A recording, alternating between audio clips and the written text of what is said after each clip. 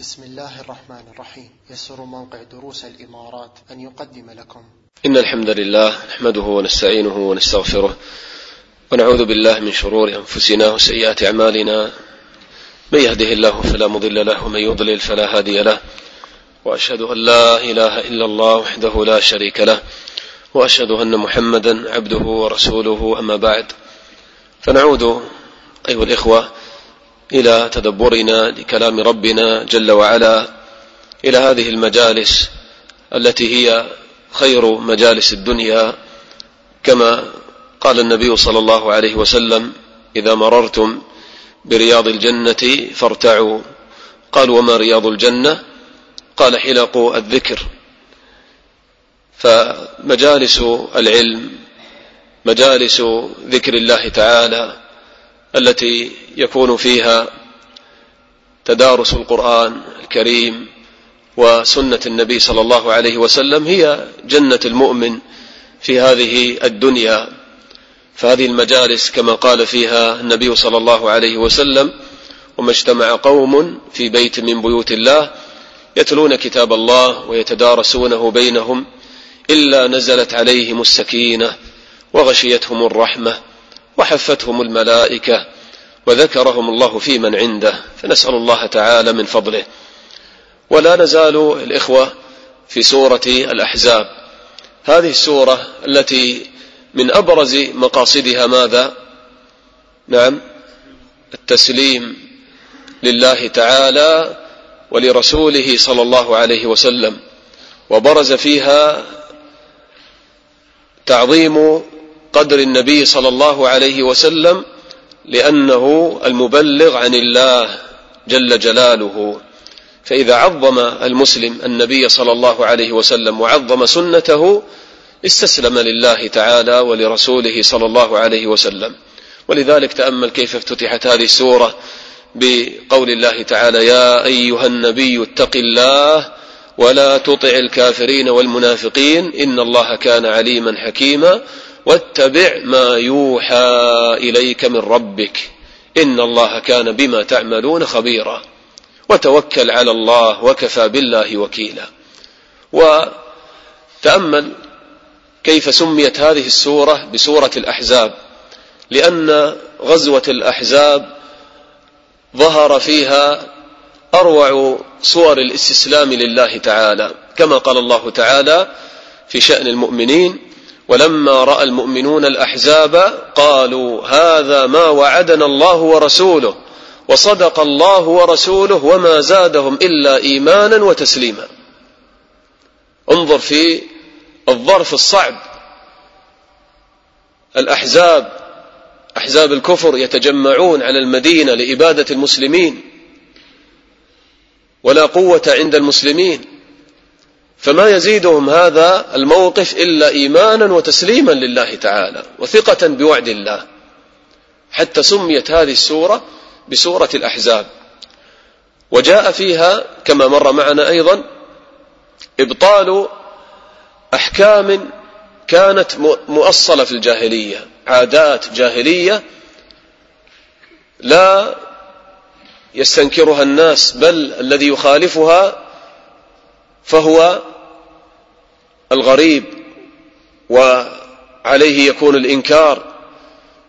فجاءت هذه السورة بإبطال هذه العادات وتقرير الأحكام الشرعية، وهذا من كمال التسليم لله ورسوله، لأن مخالفة عادات الناس والمجتمع من أصعب ما يكون على النفس. تجد الإنسان مثلا عنده استقامة، لكن تجده يساير الناس في بعض العادات وإن كان فيها معصية لله. لماذا؟ تعودنا على هذا، وكيف خالف عامة الناس؟ فتأتي السورة لإبطال مثل هذه العادات التي كانوا عليها في الجاهلية، مثل إبطال الظهار، إبطال التبني، تحريم كذلك زوجة الابن بالتبني، وأن لا ينكح العبد الشريفة. فهذا كله جاء إبطاله في هذه السورة استسلاما لله تعالى، حتى قال الله تعالى فيها: وما كان لمؤمن ولا مؤمنة إذا قضى الله ورسوله أمرا أن يكون لهم الخيرة من أمرهم ومن يعص الله ورسوله فقد ضل ضلالا مبينا. وعرفنا هذه الآية نزلت في من؟ في من؟ هذه الآية نزلت، نعم الإخوة، في نكاح زينب بنت جحش رضي الله عنها، وهي بنت عمة النبي صلى الله عليه وسلم، قرشية، وأمرها النبي صلى الله عليه وسلم أن تتزوج بزيد بن حارثة وهو مولى من الموالي، إبطالا لهذه العادة أن لا يتزوج المولى من الشريفة. فأبطل الله تعالى هذه العادة بهذه الآية، ثم قدر الله تعالى ما قدر من حصول خلاف بين زيد بن حارثة وزينب بنت جحش، فطلقها ليتزوجها النبي صلى الله عليه وسلم بأمر الله وقدر الله، حتى يبطل الله تعالى عادة جاهلية أخرى، وهي تحريم زوجة الابن بالتبني. فزيد بن حارثة كان ابن النبي صلى الله عليه وسلم بالتبني،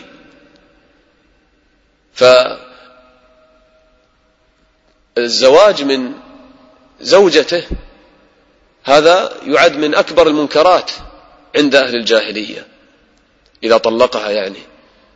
فقدر الله تعالى وأمر الله تعالى النبي صلى الله عليه وسلم أن يتزوج زينب بنت جحش أيضا إبطالا لهذه العادة، إبطالا عمليا.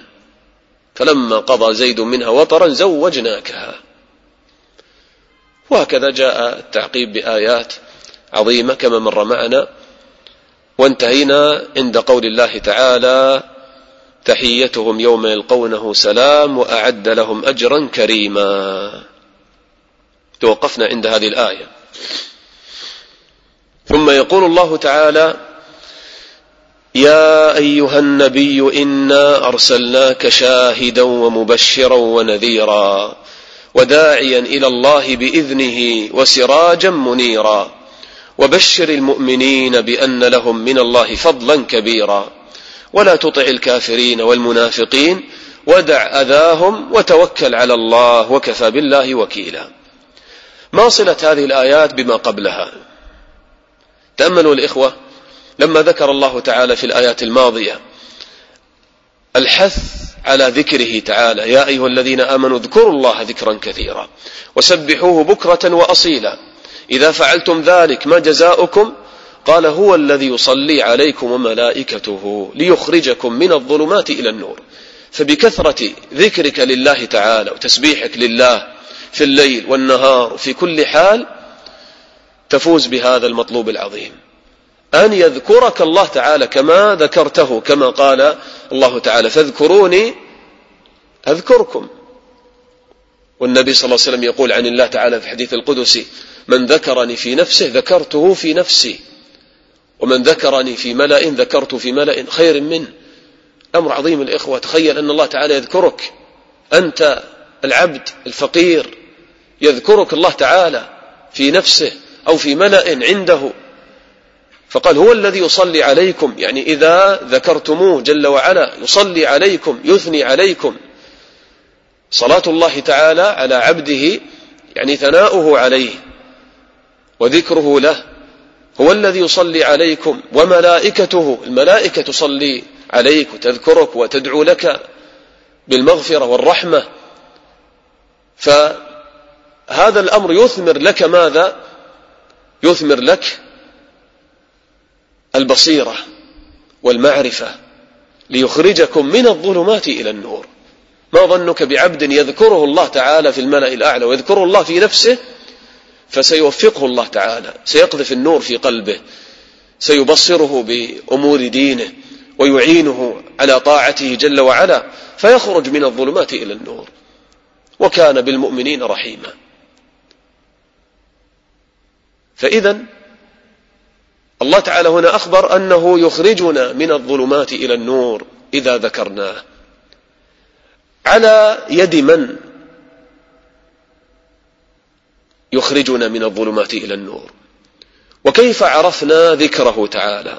وكيف عرفنا شرعه جل وعلا؟ كيف عرفنا ما يرضيه وما يغضبه حتى نذكره كما يحب ربنا تعالى؟ على يد من؟ من خلال من؟ من خلال النبي صلى الله عليه وسلم. فقال الله تعالى بعد هذه الآيات مبينا أن النبي صلى الله عليه وسلم هو السبب الأعظم في إخراج المؤمنين من الظلمات إلى النور. قال يا أيها النبي إنا أرسلناك شاهدا ومبشرا ونذيرا وداعيا إلى الله بإذنه وسراجا منيرا وبشر المؤمنين بأن لهم من الله فضلا كبيرا. يا أيها النبي، هذا النداء فيه تشريف للنبي صلى الله عليه وسلم كما مر معنا كثيرا. سبحان الله، في القرآن ما يذكر النبي صلى الله عليه وسلم في صيغة النداء باسمه، ما يقول الله تعالى له يا محمد. نعم إذا كان المقام للإخبار يقول محمد، ما كان محمد أبا أحد من رجالكم، لكن لما يناديه ما يقول يا محمد، يقول يا أيها النبي، يا أيها الرسول، بخلاف سائر الأنبياء. يا إبراهيم أعرض عن هذا إنه قد جاء أمر ربك، يا داود إنا جعلناك خليفة في الأرض. وهكذا الأنبياء عليهم الصلاة والسلام. وشأن النبي صلى الله عليه وسلم أعظم وأجل، فيناديه الله تعالى في القرآن بهذه الألقاب الشريفة يا أيها النبي. وهذه الكلمة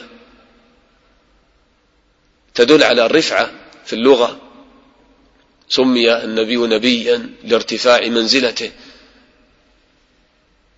قال يا أيها النبي إنا أرسلناك شاهدا ومبشرا ونذيرا. هذه الصفات للنبي صلى الله عليه وسلم الإخوة موجودة في الكتب الماضية، ولذلك ابن كثير رحمه الله تعالى أول ما بدأ تفسير هذه الآية مباشرة قال الإمام أحمد حدثنا موسى بن داود عن فلان عن فلان، وهذا الحديث رواه البخاري.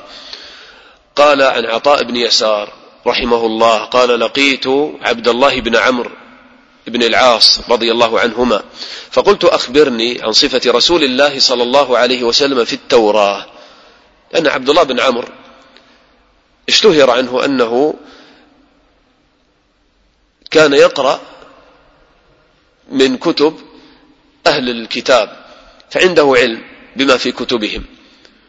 قال أجل والله إنه لموصوف في التوراة بصفته في القرآن يا أيها النبي إنا أرسلناك شاهدا ومبشرا ونذيرا وحرزا للأميين أنت عبدي ورسولي سميتك المتوكل لست بفظ ولا غليظ ولا سخاب في الأسواق ولا يدفع السيئة بالسيئة ولكن يعفو ويغفر ولن يقبضه الله حتى يقيم به الملة العوجاء بأن يقولوا لا إله إلا الله فيفتح بها أعينا عميا وآذانا صما وقلوبا غلفا. هذا النص موجود في التوراة، لكن الآن قد لا نجده الله أعلم، لأن اليهود حرفوا وبدلوا وحذفوا. ولكن مع ذلك توجد نصوص كثيرة في التوراة فيها البشارة بالنبي صلى الله عليه وسلم إلى زمانك هذا، كما قال الله تعالى الذي يجدونه مكتوبا عندهم في التوراة والإنجيل. حتى في زمانك هذا، حتى ألف بعضهم رسالة دكتوراه البشريات بالنبي صلى الله عليه وسلم في الكتاب المقدس التوراة والإنجيل، خرج بمجلد كامل فيه نصوص فيها التبشير بالنبي صلى الله عليه وسلم، كما جاء في سفر التثنية في التوراة الموجودة الآن بين أيدي اليهود والنصارى قولهم جاء الرب من طور سيناء وأشرق من ساعير وتلألأ من جبال فاران. هذا نص موجود في سفر التثنية في التوراة. معنى هذا النص جاء الرب يعني رسالة الله تعالى نزلت لأهل الأرض.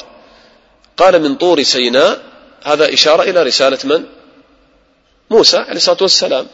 وأشرق من ساعير، ساعير جبل بفلسطين، وهذه إشارة إلى رسالة من؟ عيسى عليه الصلاة والسلام. قال وتلألأ من جبال فاران، جبال فاران هي ماذا؟ جبال مكة، وهذا باتفاق اليهود أنفسهم، لأنه عندهم في سفر التكوين أن إسماعيل عليه الصلاة والسلام تربى في برية فاران، يعني في مكة. فنقول لهم: ما هذا الذي تلألأ من جبال مكة؟ لا تفسير له إلا بعثة النبي صلى الله عليه وسلم محمد صلى الله عليه وسلم، وغيرها من النصوص الصريحة الواضحة التي لما اطلع عليها بعضهم من لا يعاند أسلم مباشرة وصدق بالنبي صلى الله عليه وسلم. وذكر ابن كثير آثارا أخرى يعني في صفة النبي صلى الله عليه وسلم، يعني في التوراة قال: يا أيها النبي إنا أرسلناك شاهدا. ما معنى شاهدا؟ نعم يا إخوان، شاهدا يشهد، نعم، يشهد يوم القيامة ويشهد كذلك في الدنيا. إذن تقول شاهدا في الدنيا وشاهدا في الآخرة. شاهدا في الدنيا قال ابن كثير: أي لله بالوحدانية وأنه لا إله غيره، كما قال الله تعالى: شهد الله أنه لا إله إلا هو والملائكة وأولو العلم. وأول من يدخل من أولي العلم النبي صلى الله عليه وسلم الذي هو إمام العلماء. فيقول الله تعالى: شهد الله أنه لا إله إلا هو، هذا تعظيما للتوحيد، وهذه الغاية التي خلقنا لأجلها. فالله تعالى يشهد بنفسه على أنه هو المعبود الحق، أنه لا إله إلا هو، فكيف لا تقبل هذه الشهادة؟ والله يشهد بنفسه على هذا الأمر العظيم. والملائكة وأولو العلم، وعلى رأسهم النبي صلى الله عليه وسلم، فهو شاهد لله تعالى بأنه المعبود الحق، شاهدا أن الله حق، تشهد أن الله حق، وأن الدين حق، وأن الجنة حق، وأن النار حق. فهذه الكلمة تستلزم تبليغ الرسالة والشريعة تبليغا عن يقين، لأن الشاهد الإخوة ما يشهد إلا عن ماذا؟ إذا قيل لك تعال اشهد على قضية أن فلان سرق من فلان مالا، لابد أن إيش تكون ماذا؟ قد رأيت. أما يخبرك فلان الثقة أن فلان سرق من فلان ثم تشهد، ما يجوز. الشهادة ما تكون إلا عن يقين. فلما يقول الله تعالى شاهدا، هذه الكلمة تدل على اليقين التام الذي كان في قلب النبي صلى الله عليه وسلم بدين الله، أنه رأى الجنة ورأى النار ورأى الملكوت الأعلى، فيشهد بالحق ويبلغ دين الله تعالى بحق، يشهد على هذه الحقائق بحق، أن الجنة حق، وأن النار حق، وأن الله حق، وأن النبيين حق، وأن الساعة حق، وأن الجنة حق والنار حق. شاهدا، هذا معنى شاهدا في الدنيا. وهذه الكلمة كما عرفت سبحان الله كيف أنها تجمع صفات الرسالة أو الرسول، أن يبلغ الدين ويشهد بأن الدين حق، فيجب أن يؤخذ به ويتبع صلى الله عليه وسلم. ثم يوم القيامة يشهد على من؟ على الأمم وعلى الناس جميعا بأن الأنبياء قد بلغوا رسالة الله، كما جاء في حديث ابن مسعود رضي الله عنه لما قال له النبي صلى الله عليه وسلم اقرأ علي القرآن، قال أقرأ عليك رسول الله وعليك أنزل؟ قال إنه أحب أن أسمعه من غيري. فقرأ ابن مسعود رضي الله عنه من سورة النساء، فلما بلغ قول الله تعالى فكيف إذا جئنا من كل أمة بشهيد وجئنا بك على هؤلاء شهيدا، يعني النبي صلى الله عليه وسلم يشهد على كل أمة بأن نبيها قد بلغ الرسالة. كيف ما عاش معهم، ما رآهم، شهادته صلى الله عليه وسلم أعظم شهادة بعد شهادة الله، كيف لا، وهو السبب في تفريج أعظم كرب يوم القيامة، لما يكون الناس في الكرب والحر الشديد، ثم النبي صلى الله عليه وسلم يدعو الله تعالى فيشفعه الله تعالى ويأذن بفصل القضاء، وهو المقام المحمود والشفاعة العظمى، فتحمده جميع المخلوقات. كيف لا تكون شهادته مقبولة ومعظمة؟ فيشهد النبي صلى الله عليه وسلم على أن الأنبياء قد بلغوا الرسالة، فما يكون للأقوام أي حجة، ويشهد على هذه الأمة أنه قد بلغها. قال قتادة رحمه الله: شاهدا على أمتك بالبلاغ، شاهدا على أمتك بالبلاغ.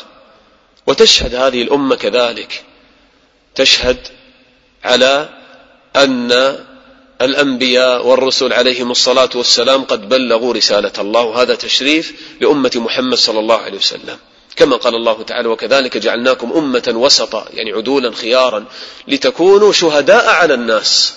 سبحان الله، لأن الشاهد ما يكون شاهد إلا إذا كان عدل ثقة مقبول الكلام. فانظر إلى شرف أمة محمد، كيف أنها تكون هي الشاهد على سائر الأمم بأن أنبياءها قد بلغوا رسالة ربهم، بأن الأنبياء قد بلغوا رسالة ربهم. وكما قال الله تعالى: لتكونوا شهداء على الناس ويكون الرسول عليكم شهيدا. فهذه كلمة تدل على عظم شرف النبي صلى الله عليه وسلم في الدنيا والآخرة. تأمل كيف قدمت هنا: يا أيها النبي إنا أرسلناك شاهدا. قال شاهدا، ولما يشهد بأن الدين حق، وأن الشريعة حق، وأن الله حق، وأن التوحيد حق، وأن الجنة حق، وأن النار حق، كيف يدعو الناس لقبول هذه الشهادة؟ قال: ومبشرا ونذيرا. يدعو الناس بالتبشير والإنذار، يجمع بين الترغيب والترهيب، وهذا هو أسلوب الدعوة إلى الله تعالى، الجمع بين الترغيب والترهيب. وتأمل كيف قدم الترغيب على الترهيب، قدم التبشير على الإنذار، ومبشرا ونذيرا. وجاءت الصيغة في مبشرا بهذه الصيغة التي تدل على القوة في التبليغ والمبالغة. قال: ومبشرا بصيغة التضعيف التي تدل على كثرة الفعل، مبشر مفعل، لأن رحمة الله تعالى سبقت غضبه. والأصل في الدعوة أن تكون باللين والرفق والرحمة والتبشير، كما قال الله تعالى: وما أرسلناك إلا رحمة للعالمين. ولكن يأتي الترهيب في مقامه وعند الحاجة، ويقرن كذلك بين التبشير والإنذار. ولذلك النبي صلى الله عليه وسلم لما كان يرسل الصحابة رضي الله عنهم يقول: بشروا ولا تنفروا، ويسروا ولا تعسروا. لما تدعو الناس إلى دين الله تعالى تدعوهم برفق ورحمة، هذا هو الأصل. هذا اليهودي الذي كان يؤذي النبي صلى الله عليه وسلم لما مرض ابنه زاره النبي صلى الله عليه وسلم في بيته. شوف دعوة إلى الله تعالى برفق ولين وحكمة، فزاره في بيته، زار هذا الغلام الصغير، قال له: قل لا إله إلا الله. فنظر الغلام إلى أبيه اليهودي فاستحى الوالد ماذا يقول وهو يزورني وأنا أؤذيه. قال: أطع أبا القاسم. فقال: لا إله إلا الله. فانظر إلى أثر اللين في الدعوة إلى الله تعالى. ذلك الأعرابي الذي بال في ناحية المسجد، وهم الصحابة أن يزجروا وأن يقعوا به، فقال النبي صلى الله عليه وسلم: دعوه وأهريقوا على بوله سجلا من ماء، فإنما بعثتم ميسرين ولم تبعثوا معسرين. عامل الناس برفق. يأتي الأعرابي يجر رداء النبي صلى الله عليه وسلم من عنقه حتى يؤثر في عنقه ويشقه، يشق رداءه، والنبي صلى الله عليه وسلم يعني يبتسم في وجهه، ما يقول له: مر لي يا محمد من مال الله الذي عندك، يبتسم في وجهه، يقول مروا له بعطاء. هكذا كان النبي صلى الله عليه وسلم رحيما، يعني يدعو الناس برفق ورحمة، ولكن أحيانا يحتاج الأمر إلى شدة. لما رأى رجلا في يده خاتم من ذهب وقد سبق تحريم هذا الأمر، فأخذه النبي صلى الله عليه وسلم من يده ورماه بدون أن يقول يا فلان اترك، لا، لأن الأمر تقرر كيف يفعل هذه الكبيرة. وغضب النبي صلى الله عليه وسلم وقال يعمد أحدكم إلى جمرة من نار فيضعه في يده. فهكذا كان النبي صلى الله عليه وسلم جامعا بين الترغيب والترهيب، كل في محله المناسب. لكن هكذا ينبغي في الغالب أن تكون الدعوة مقرونة يعني مصبوغة بالترغيب والتبشير، مصبوغة بالتبشير واللين والرفق، حتى تحبب الناس إلى دين الله تعالى، ما تنفرهم من الدين. كما جاء عن بعض السلف أنه مر على رجل يغامز امرأة ويكلمها، لو رأيت هذا الموقف ماذا ستفعل؟ قال لهما ماذا؟ يعني كلمة جميلة نسيت، قال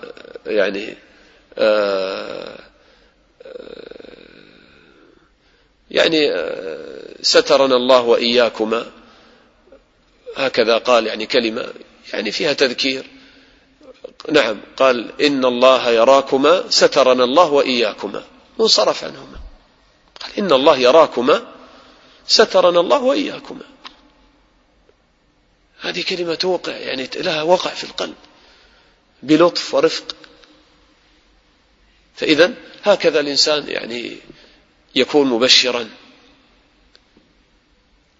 ولذلك يعني ما يليق أبدا يعني يعني المسلم أن يعني يتخذ أسلوب الشدة والتنفير أصلا في حياته، في التعامل مع الناس، في التعامل مع رفقائه، وخاصة إذا كانوا على منهج واحد، يعني جميعا من أهل السنة ولهم أصول واحدة، متفقون على أصول أهل السنة، وقعت بينهم خلافات يسيرة على أشخاص معينين أو غير ذلك من المسائل التي يسوغ فيها الخلاف وتختلف فيها وجهات النظر. لا يليق أبدا أن يكون هناك شحناء وتنافر بين أهل السنة بسبب مثل هذه المسائل التي يسوغ فيها الخلاف، والتي ترجع إلى اجتهادات وتحقيق المناط في المسألة. فمثل هذا ما ينبغي أن يثير الخلاف، بل ينبغي أن تجتمع القلوب وأن يتراحم أهل السنة فيما بينهم، لا أن يبدع بعضهم بعضا ويكونون حزبا، يكونون أحزابا وفرقا. قال يا أيها النبي إنا أرسلناك شاهدا ومبشرا ونذيرا. والجمع بين الترغيب والترهيب الإخوة هذا يجعل الإنسان مستقيما في سيره إلى الله تعالى. هذه فائدة الجمع بينهما. فترجو رحمة الله، لكن لا تغلو في الرجاء حتى تنسى عذاب الله وغضب الله. ترجو رحمة الله فتعمل الطاعات، ولكن في نفس الوقت تخاف من عذاب الله، تسمع آيات النار وأهوال الآخرة فتخشى عذاب الله تعالى، فتنزجر عن المعاصي المحرمات، فتسير بين الرجاء والخوف سيرا معتدلا إلى الله. أما إذا عاش المسلم مع الرجاء بدون خوف لن ينزجر عن المعاصي، وتقول له توب إلى الله، يقول لك الله غفور رحيم ورحمة الله واسعة. طيب إذا كان رحمة الله واسعة أتقابل الإحسان بالإساءة؟ العكس، إذا كان رحمة الله واسعة تقبل عليه ما تعصيه. فالذي يسير بين الرجاء والخوف هكذا يسير سيرا معتدلا إلى الله تعالى. وكذلك الذي يغلو في جانب الخوف، بعض الناس يغلو في جانب الخوف فحتى يقنط من رحمة الله والعياذ بالله، وخلاص الله ما يغفر لي، يعني أنا فعلت، أو يخوفه يعني الشيطان وأنك ما توضأت جيدا خرجت منك نجاسة، فيقع في الوسوسة بسبب الغلو في الخوف. ثق أن الله تعالى لن يعذبك على نجاسة مثلا لا تشعر بها، وغلب على ظنك أنك طاهر ثم خرجت منك نجاسة بدون شعور، أو أنك ما تيقنت من هذا الخروج، الله ما يعذبك، رحمة الله واسعة الحمد لله. لكن لما ينسى هذا الجانب ويغلو في الخوف يقع في مثل هذه الوساوس. فإذا على المسلم أن يعيش بين الرجاء والخوف، وهذا منهج في القرآن الكريم. تجد آيات الجنة مع آيات النار، تجد صفات الأبرار مع صفات الفجار، حتى يحذر المسلم من عذاب الله ومن الصفات السيئة ويرجو رحمة الله تعالى. قال يا أيها النبي إنا أرسلناك شاهدا ومبشرا ونذيرا. ثم يقول الله تعالى وداعيا إلى الله بإذنه وسراجا منيرا. كشف بعد ذلك عن حقيقة هذه الرسالة وأنها دعوة إلى توحيد الله جل وعلا، وداعيا إلى الله. قال قتادة رحمه الله كما ثبت عند ابن جرير قال أي إلى شهادة أن لا إله إلا الله.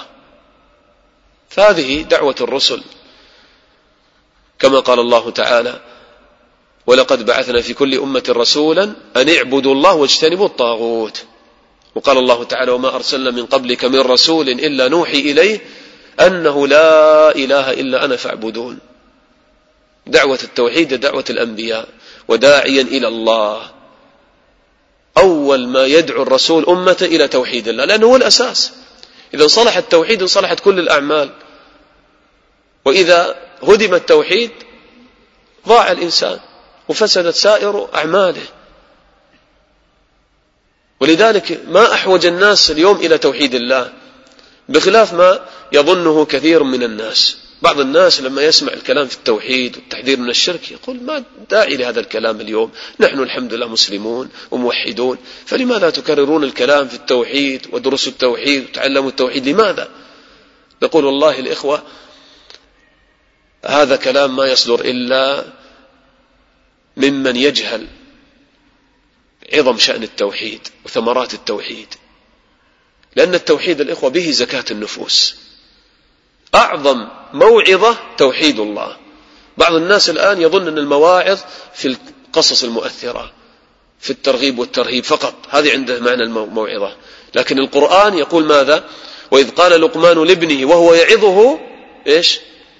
يا بني لا تشرك بالله إن الشرك لظلم عظيم. هذه أعظم موعظة تزكو بها النفوس. نفس الإنسان لو تطهرت من الشرك، لو وقر في القلب تعظيم الله، لما توحد الله تعالى بأسمائه وصفاته تعلم أنه العظيم، أنه الجليل، أنه الكبير، أنه يعلم خائنة الأعين وما تخفي الصدور، أن الله هو السميع البصير، هو الخالق الملك القدوس المدبر، فهو الذي يجب أن يعبد وحده وتخضع له وحده وتطيعه وحده، كيف تعصيه؟ لما يدخل هذا في قلبك ويستقر في قلبك، ثم تسمع دائما براهين التوحيد وعظمة الله والأمر بعبادة الله. يا أيها الناس اعبدوا ربكم الذي خلقكم. ما حقيقة العبادة؟ طاعة الله تعالى والبعد عن معصيته، طاعة الله تعالى بمحبة وذل. لما تتعرف على حقائق العبادة ومنازل العبودية والتوحيد من المحبة والشوق للقاء الله والخوف والخشية والتوكل واليقين والرضا، كيف يعظم قدر الله في قلبك. فلما يعظم قدر الله تعالى في قلبك تحترق كل الشهوات من القلب، تخرج الدنيا وتخرج الشهوات والنساء والأموال والترقيات والمباريات، وكل هذه الملذات تخرج من القلب بسبب توحيد الله تعالى في القلب. لكن الذي عنده ضعف في التوحيد، تحقيق التوحيد، يتعلق قلبه بغير الله ويقع في المحرمات والمعاصي. فإذا أعظم دعوة الإخوة التي ينبغي أن يركز عليها المسلم في بيته في دعوته إلى الله تعالى هي دعوة التوحيد، وداعيا إلى الله بإذنه. وهذه أعظم دعوة الآن يحتاجها المسلمون. كم من صور الشرك الأكبر، لا أقول الأصغر، الأكبر في بلاد المسلمين، من الطواف بالقبور والأضرحة وتعظيمها وسؤالها من دون الله. كم يوجد هذا في بلاد المسلمين؟ في إحصائية في بلاد المسلمين يعني بمئات الآلاف من الأضرحة والقبور في بلاد المسلمين عموما. كيف يتحقق لنا وعد الله؟ وعد الله الذين آمنوا منكم وعملوا الصالحات ليستخلفنهم في الأرض كما استخلف الذين من قبلهم وليمكنن لهم دينهم الذي ارتضى لهم وليبدلنهم من بعد خوفهم أمنا. إيش الشرط؟ يعبدونني لا يشركون بي شيئا. قال وداعيا إلى الله، فهو يدعو إلى الله، إلى دين الله، إلى توحيد الله، لا يدعو إلى دنيا، لا يدعو إلى شهوات، لا يدعو إلى رياسة ومنصب أبدا، كما يوجد الآن في بعض الدعوات على الساحة، همهم الوصول إلى مثلا الكرسي والحكومة فقط. لماذا؟ يقول نحن إذا وصلنا بعد ذلك سنحكم شريعة الله، ولا يتهيئون، لا يوجد بينهم علماء، ولا يهتمون بالعلم النافع بتعليم الناس الدين، فقط اهتمام بأمور السياسة وهذه الأمور. ثم إذا وصلوا كما رأينا هذا في بعض بلاد المسلمين لم يغيروا حتى الشرك الأكبر الذي يوجد في هذه البلاد، دعوة فارغة ما بنيت على دعوة الأنبياء. الدعوة الصحيحة الإخوة كما قال الله تعالى إن الله لا يغير ما بقوم حتى يغيروا ما بأنفسهم. إذا انتشر الخير، انتشر دعاة التوحيد والمصلحين في المجتمع، يتغير الناس، تغير نفوس الناس، نفوس الناس هي الخير العظيم، فيقبل الناس وهؤلاء المسؤولون والحكام والمدراء كلهم من الشعب، تتغير نفوسهم، تغير يعني حال البلد وحال الأمة. هذا الإصلاح النافع. فإذا يقول وداعيا إلى الله، يدعو إلى توحيد الله. وكذلك من معاني هذه الكلمة وداعيا إلى الله أنه يدعو إلى الله يعني مخلصا لله، لا يدعو إلى نفسه، ما يجعل الدعوة وسيلة لإظهار شرف نفسه، يريد السمعة والرياء أبدا، يدعو إلى الله مخلصا ولا يدعو إلى نفسه. وداعيا إلى الله بإذنه، ما أجمل هذه الكلمة هنا، وداعيا إلى الله بإذنه. ما معنى بإذنه؟ الإذن القدري أو الشرعي؟ القدري والشرعي كلاهما. وداعيا إلى الله بإذنه، لأنك ما تستطيع أن تتحرك حركة ولا أن تتكلم بكلمة ولا أن تتحرك في الدعوة إلى الله إلا بتوفيق الله، إذن من الله، إلا إذا قدر الله لك ذلك وأعطاك القوة وأعانك في طريق الدعوة، وإلا والله ما تتحرك ولا تتكلم بكلمة. فهذه الكلمة أولا ترسخ التوكل على الله في قلب الداعي، فيستشعر الداعي أن حركاته وسكناته هي من الله تعالى وحده. لما أتكلم، لما أنصح الناس، لما أخطب الجمعة، وكل مسلم داعي إلى الله الإخوة. هذه الدعوة غير مقصورة على العلماء والخطباء أبدا، كل بحسب علمه، بلغوا عني ولو آية كما قال النبي صلى الله عليه وسلم. كل في حدود دائرته. أنت في بيتك تدعو إلى الله، في عملك تدعو إلى الله، في طريقك تدعو إلى الله. قل هذه سبيلي أدعو إلى الله على بصيرة أنا ومن اتبعني. فكل من كان متبعا للنبي صلى الله عليه وسلم لابد أن يكون داعيا إلى الله. نعم الأمور التي لا تعلمها من إفتاء في الدين، نعم هذا ما تتجرأ عليه، تدعو إلى الله، ترغب الناس في الدين، تنصح، تحذرهم من الحرام، نعم تدعو إلى الله. وداعيا إلى الله بإذنه، فتستشعر أن حركاتك في الدعوة إلى الله إنما هي من الله، بإذن من الله، بتقدير من الله، بإعانة من الله. وهذه الحقيقة قررها الله تعالى في أول آية أنزلها على نبيه لما قال اقرأ إيش؟ باسم ربك. حتى القرآن لما تقرأ الآن هذا أول ما نزل من الوحي، لما تقرأ هذا القرآن إنما تقرأه باستعانة بالله، باسم ربك. لما تقرأ قل بسم الله الرحمن الرحيم، يعني أقرأ مستعينا بالله، وإلا ما استطع أن تقرأ، يشل لسانك ما تتكلم ولا كلمة. الله على كل شيء قدير. ولذلك الإخوة الداعي لا بد أن يكون متوكلا على الله دائما، كما جاء في هذه السورة توكل على الله. لابد أن يكون كثير الذكر لله، مستعينا بالله حتى يؤيده الله تعالى. الأمر يعني عظيم أن تدخل هذه الهداية في قلوب الناس، هذا ما يمكن أن تفعله أنت أبدا، أنت عليك فقط أن تبين. لكن لما يكون عندك مدد من الله بالتوفيق واللطف من الله تعالى بك، يجعل في كلامك القبول، يجعل كلامك يدخل في قلوب الناس، لأنك مع الله متوكل على الله تعالى. ذلك تأمل لما بعث الله تعالى موسى وهارون لفرعون، ماذا قال لهما؟ إيش الوصية؟ قال واصطنعتك لنفسي اذهب أنت وأخوك بآياتي إيش ولا تنيا في ذكري. ما يفتر لسانك عن ذكر الله وأنت تدعو إلى الله. هذا الزاد الحقيقي للداعي إلى الله، لا بد أن يكون عنده توكل عظيم على الله. أنت الآن تؤدي أعظم رسالة وأعظم وظيفة في هذه الأرض، أن تبلغ دين الله، فلا بد أن يكون عندك زاد عظيم واعتماد على الله تعالى حتى توفق لأداء هذه المهمة العظمى. ثم كذلك وداعيا إلى الله بإذنه، يعني إذنه الشرعي، لأن الإذن والأمر هذه الكلمات تأتي في القرآن بالمعنيين، والسياق يحدد هذا. وإذا لم يكن في السياق قرينة تدل على أحد المعنيين فيشمل كل المعاني.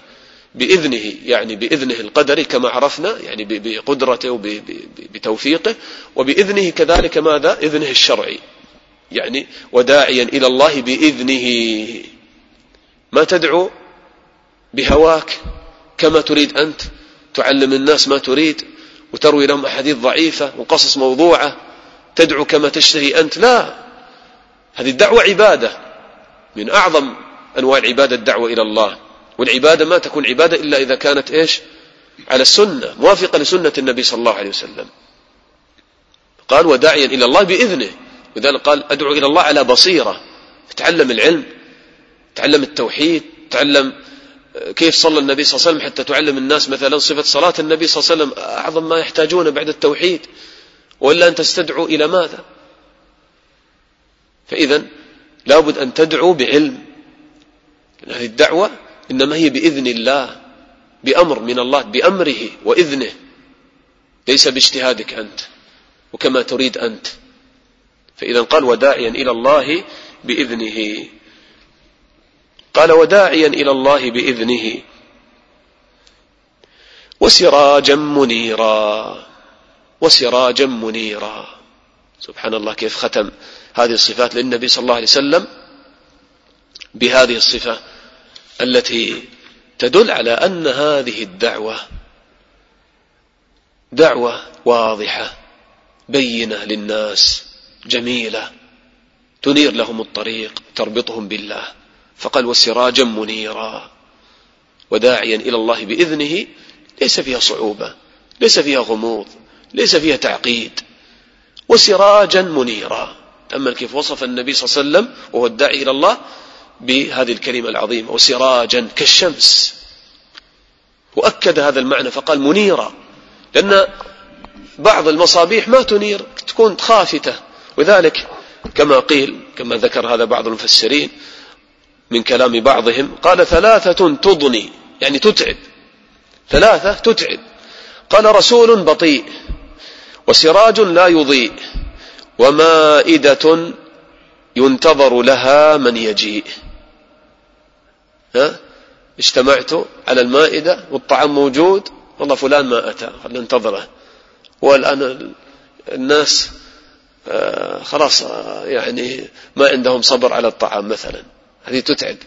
ورسول بطيء، قال رسول تنتظره بطيء، متى يأتي متى يأتي، رسول بطيء. وسراج لا يضيء، سراج لا يضيء، ومائدة ينتظر لها من يجيء. وسئل بعضهم عن الموحشين فقال ظلام ساتر وسراج فاتر. فإذا جاء التأكيد بهذا، قال وسراجا منيرا، سراجا منيرا. وتأمل كيف قال منيرا، لم يقل مضيئا، فهذا السراج منير. والنور فرق بينه وبين الضوء ماذا؟ أن الضوء فيه ماذا؟ إحراق وقوة، كما قال الله تعالى: هو الذي جعل الشمس ضياء والقمر نورا. هو الذي جعل الشمس ضياء والقمر نورا وقدره منازل لتعلموا عدد السنين والحساب. هذه الشريعة تنير للإنسان الطريق، يعرف لماذا وجد في هذا الكون، حقيقة هذا الوجود، ما الغاية من هذا الوجود، ما وظيفتي في هذه الأرض. في حقائق الإخوة واضحة في شريعتنا. طيب كيف أصل إذا عرفت الحقيقة وأني عبد لله تعالى، لهذا الإله العظيم، وهذه أعظم نعمة أني أتعرف على الله ويكون بيني وبين الله صلة من محبته والذلة. طيب كيف أصل إلى الله؟ ما هو الطريق الموصل إلى الله؟ ما جزائي بعد الموت؟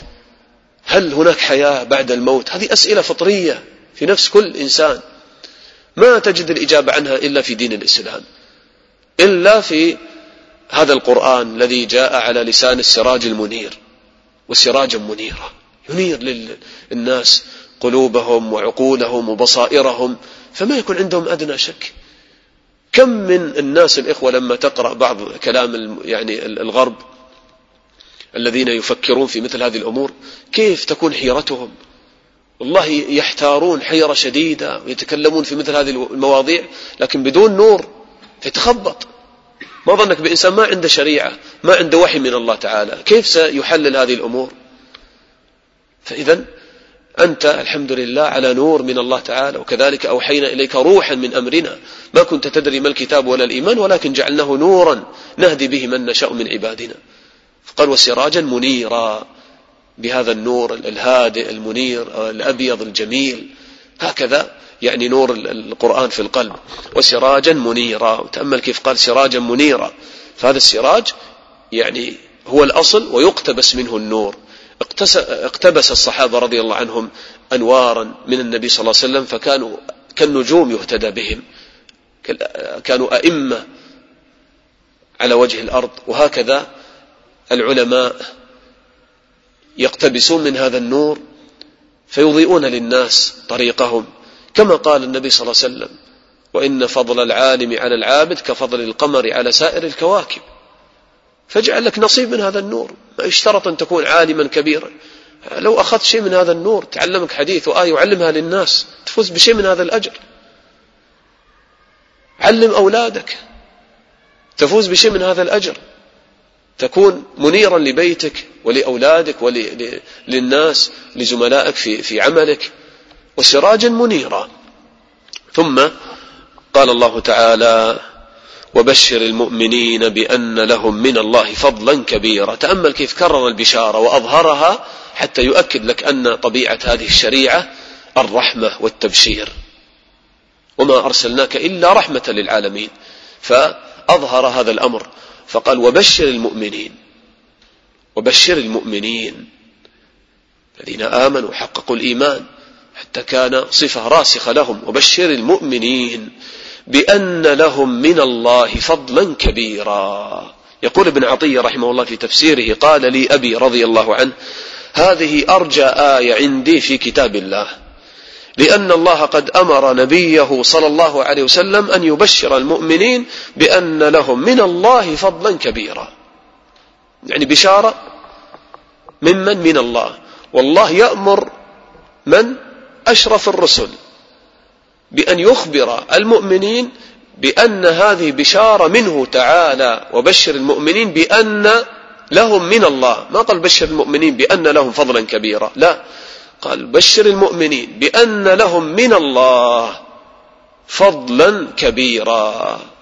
فضلا كبيرا لا يعلم قدره إلا الله تعالى، لا يعلم قدره إلا الله تعالى، ولن تعرف قدره إلا إذا دخلت الجنة ورأيت هذا الفضل الكبير. وبشر المؤمنين بأن لهم من الله فضلا كبيرا. وهذا مما ينشط العاملين، بمثل هذا فليعمل العاملون. ما بالك، ما ظنك إذا قال الله العظيم الكبير قال فضلا كبيرا، ما ظنك بهذا الفضل عند الله تعالى؟ كما قال الله تعالى في حديث القدسي: قال أعددت لعبادي الصالحين ما لا عين رأت ولا أذن سمعت ولا خطر على قلب بشر. وقال النبي صلى الله عليه وسلم اقرأوا إن شئتم فلا تعلم نفس ما أخفي لهم من قرة أعين جزاء بما كانوا يعملون. فضل عظيم عند الله تعالى، وأعظم كرامة عند الله تعالى أن يكشف الله تعالى الحجاب فيرى المؤمنون ربهم في الجنة، يسمعون كلامه وتحيته جل جلاله. أمر عظيم، نسأل الله تعالى لذة النظر إلى وجهه والشوق إلى لقائه. ثم لما كان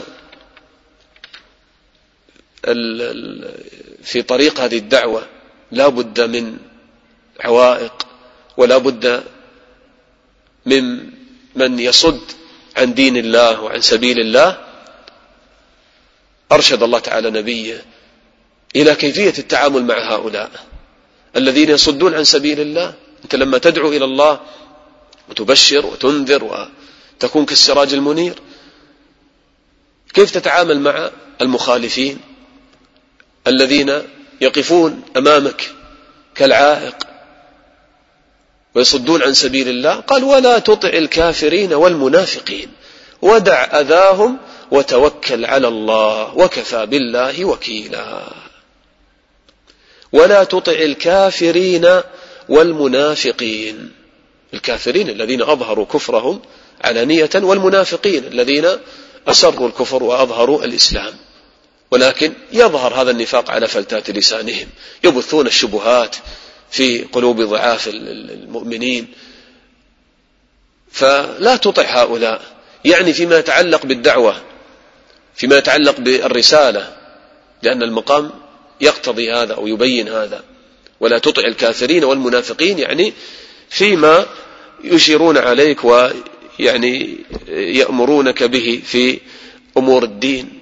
قل يا محمد نعبد إلهك سنة وتعبد إلهنا سنة، أسكت عن سب آلهتنا. لا تطع الكافرين والمنافقين. وكذلك كما حدث هنا مما يعني يتعلق بهذه الآية ما تقدم معنا في قول الله تعالى وتخفي في نفسك ما الله مبديه وتخشى الناس والله أحق أن تخشاه. وقلنا كما مر معنا في تفسير هذه الآية أن المنافقين واليهود والكفار تكلموا لما تزوج النبي صلى الله عليه وسلم من زينب بنت جحش رضي الله عنها وهي زوجة ابن بالتبني، وكان هذا أمر منكر عند أهل الجاهلية، تكلموا وخاضوا في هذا. فالله تعالى هنا يقوي قلب النبي صلى الله عليه وسلم، يقول له ولا تطع الكافرين والمنافقين ودع أذاهم. قال مجاهد رحمه الله كما ثبت عند ابن جرير قال أعرض عنهم، ودع أذاهم يعني أعرض عنهم. وقال قتادة رحمه الله كما ثبت عند ابن جرير قال اصبر على أذاهم.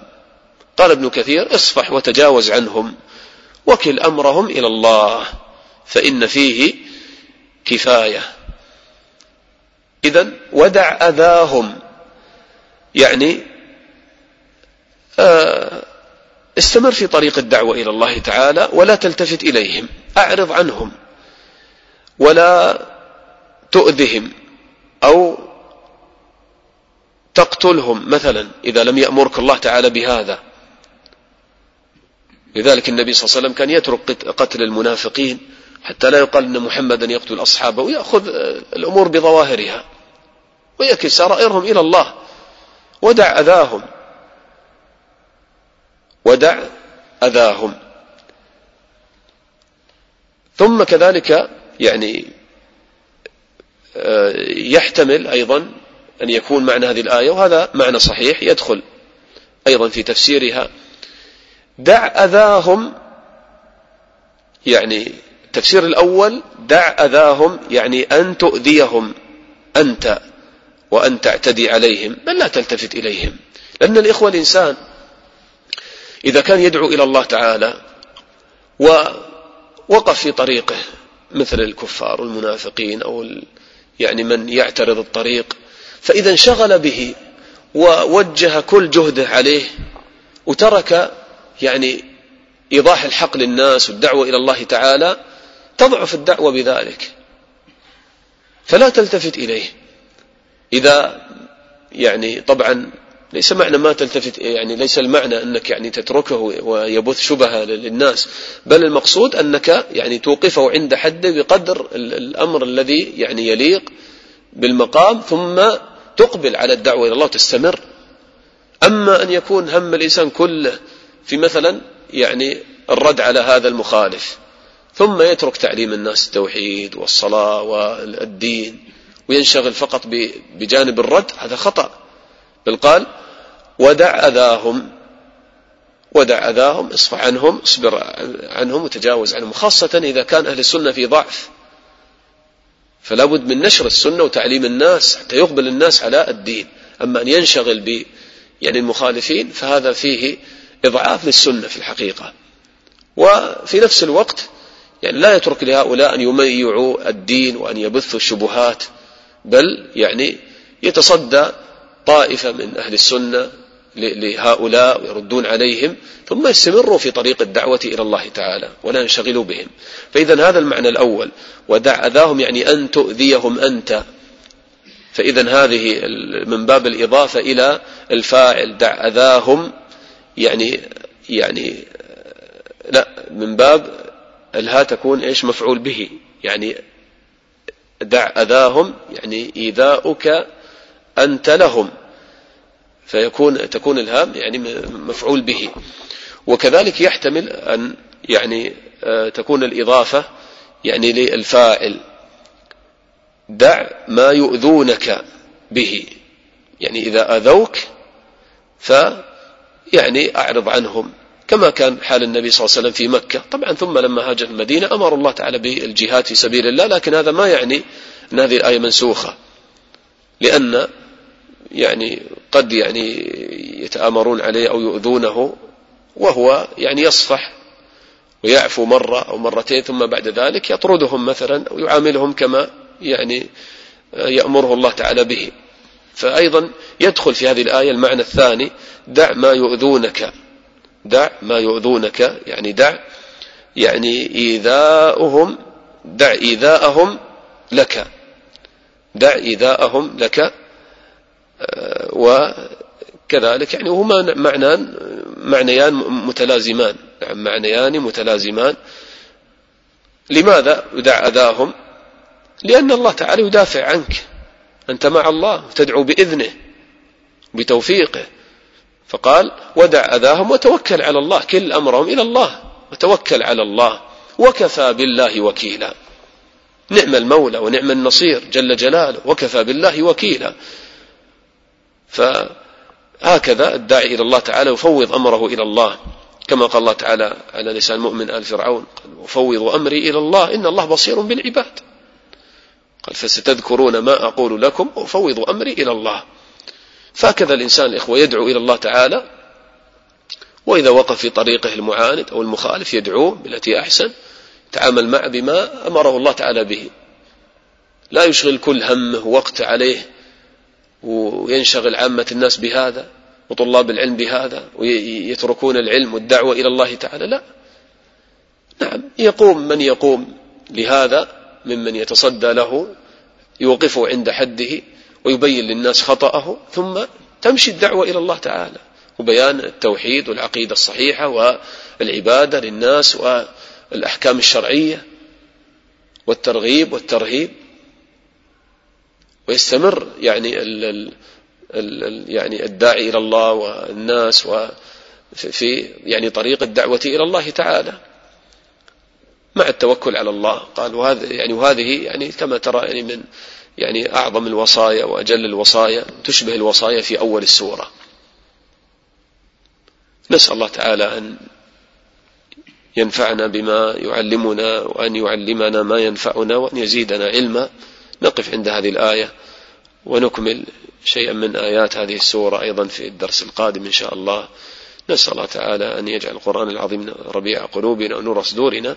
الحمد لله رب العالمين، صلى الله وسلم على نبينا محمد وعلى آله وصحبه أجمعين.